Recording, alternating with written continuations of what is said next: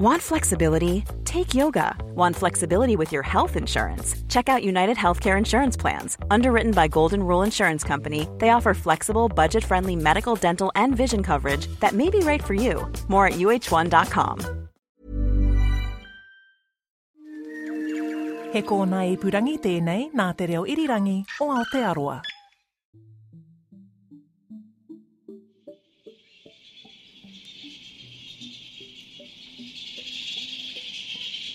Gosh, that's loud, huh? It's very loud. A seabird colony at night is very loud. It's very noisy. But it's this incredible experience of having these thousands of birds that flies around you.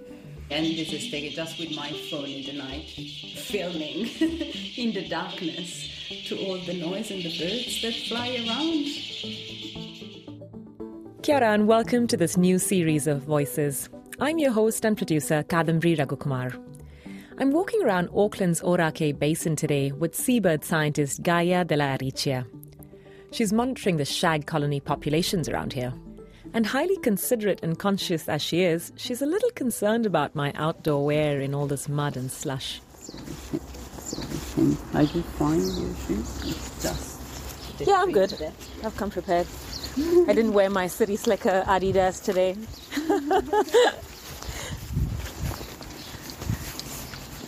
So we are towards the end of the breeding season now, because they are not very synchronized, the different colonies or the different birds within one colony, and they start late August, early September till now, end of November. And then there is a second breeding season at the beginning of the year, towards January, February. What would a sort of smallish colony like this be? How many birds would you be talking about? It's very variable. We may have sometimes a single nest or just two nests. For example, it depends on the species also. Little shag tend to have smaller colonies or mixed with the pied shags. Some other colonies we may have 30 nests altogether. I can actually smell them, by the way. That smell, yeah. I can hear. Yeah, definitely. The wind is in our favour.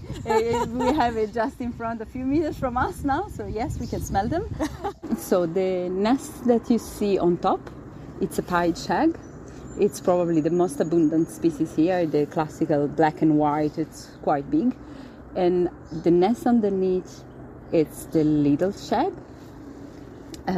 You can recognize the difference in size, and this one have a black belly, so it's also easier to recognize. Is that basically we have 3 of the 5 Auckland species that are sitting on the same tree at the moment. Oh, we got lucky then, didn't we? Yeah. Yep, because we're here pretty early in the morning, and like many things in nature, we just weren't sure about either the weather or how many birds may be here. Gaia's used to a little more predictability, actually. She was born and raised in Italy, but cut her teeth as a seabird expert in the Mediterranean, mostly south of France. But New Zealand has given her many more surprises than just this constantly shifting weather. In front of the big nest up, there's another little shag colony in front, so the nest are 3. It's quite clear when you look. Oh yeah, I see what you mean. Oh, these are some serious binoculars. What a treat.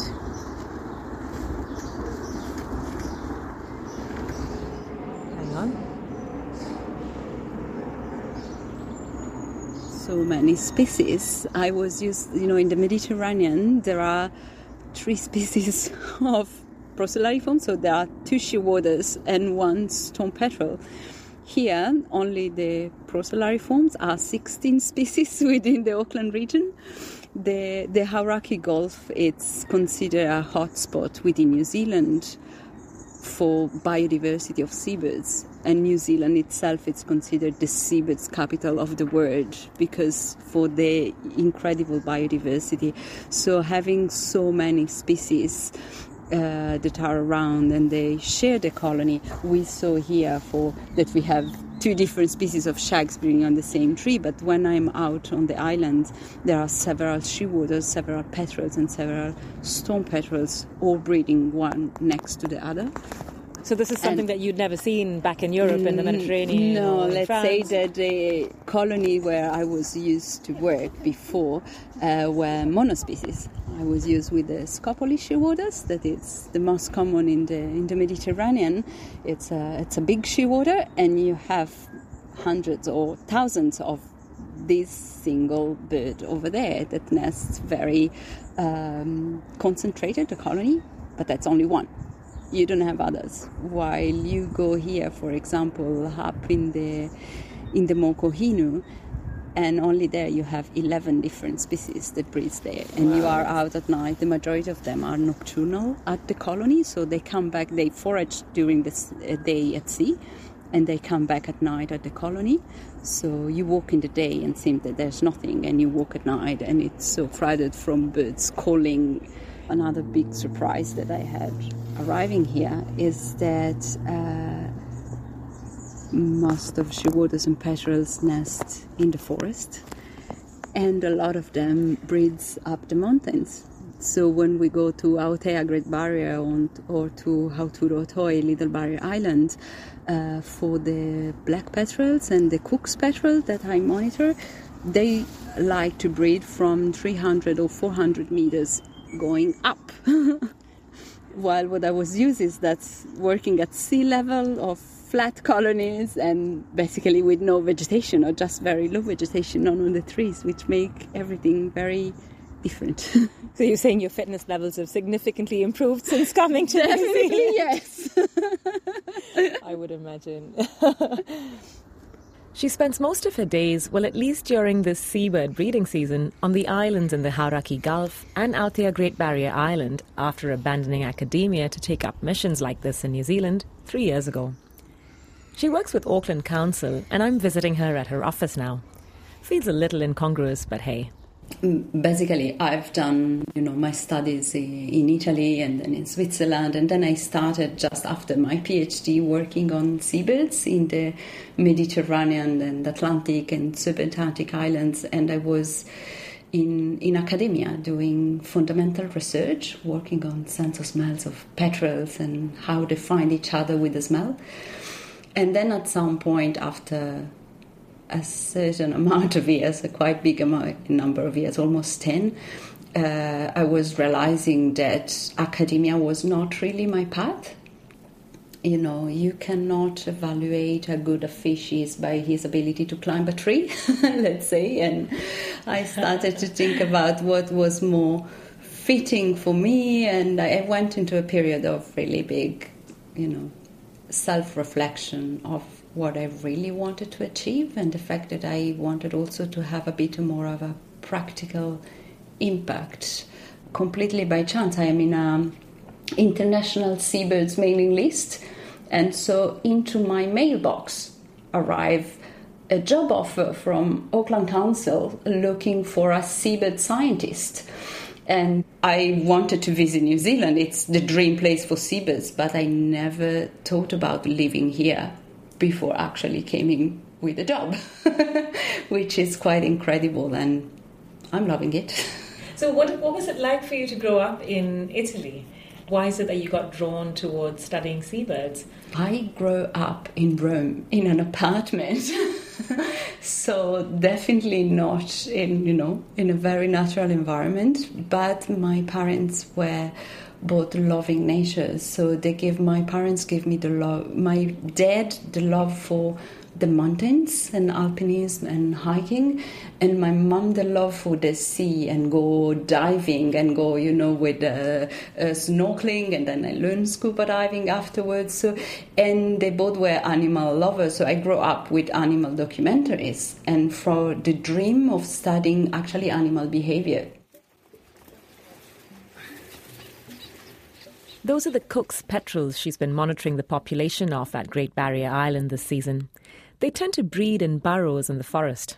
So there's a lot of hiking and tramping to manage to get and find the burrows that are then in the forest, and in some places it's like fairy forest with this all mature, the cloud forest, and it's it's really a magical place that you walk between these huge trees and then say, oh, that's a hole there, that's a nest, because we have to think that the petrels, they are only nocturnal at the colony and they nest underground. So they dig holes underground. It's a burrow and they breed over there. So during the day, we can walk in a place and see absolutely nothing. It's completely quiet and nothing would tell you that there are petrels or shearwaters around, except to the attentive person. You can smell them because it's a very particular odor that they have. And then at night, everything changes and everything is so active and so noisy, and all the birds just start to fly around you. Incredible. What a feeling. I really feel privileged for the work I do. You know, there are constraints because it means to travel a lot to remote places where a lot of time it's not the most comfortable condition. So sometimes we have a bunkhouse or a hut where we can stay. I think only in one of the places I work to, I have the right to a shower. Otherwise, it's not. And other places we are definitely camping or just, having a tarp that cover our sleeping bags on the ground, and this is it. So they're very... For what? For a couple of days? And when we don't even have a tent, it's just a couple of days. With a tent can arrive up to a week or 10 days. And then other times when we have a hut, we manage to be for multiple weeks. So it's a job that is demanding also on the personal life point of view, but then it's so rewarding and gives me access to so many incredible places. In what way do you think this is making a difference? It is important because we are bringing a lot of species to the brink of extinction, and it's try to stop this extinction of biodiversity. And in this, every of these species is important to keep the balance. And so in this, we are also affected in our own well-being if we live in a thriving ecosystem. And I think also that here in New Zealand we can add a point of view into Te Ao Maori, and the species are considered taonga, and in this we need to do our best in being kaitiaki, in being guardians, and kind of promote the thriving of the world ecosystem. What is really good here in New Zealand, and it's something that is really renewed abroad. Studying of seabirds, we know about the conservation that in New Zealand it's done, because there's a real focus in conservation and how we can save these birds, and it gives the impression that things are really happen. And wanting to work in conservation and wanting to work with seabirds, New Zealand is really the place to be, because they are really advanced in technologies, let's say, to make the islands predator-free. It's quite nice to be and to work in a place when we have the impression that things happen, and with my work today, I can really have an impact in the conservation and the thriving of the species. Gaia and her team are currently working on monitoring how feathers of seabirds can give us indications of contaminants in the ocean. She's likely to be somewhere on an island at the moment, without a doubt. At least the weather feels mildly Mediterranean these days. That's Voices today with me, Kadambari Raghukumar. Every week I bring you stories from all across New Zealand about people from all around the world who live here. So join me on Apple, iHeartRadio, or wherever you get your podcasts from. You can also find Voices on the RNZ website. Today's episode was mixed by Flo Wilson, and I'm Kadambari Raghukumar. Thanks for listening.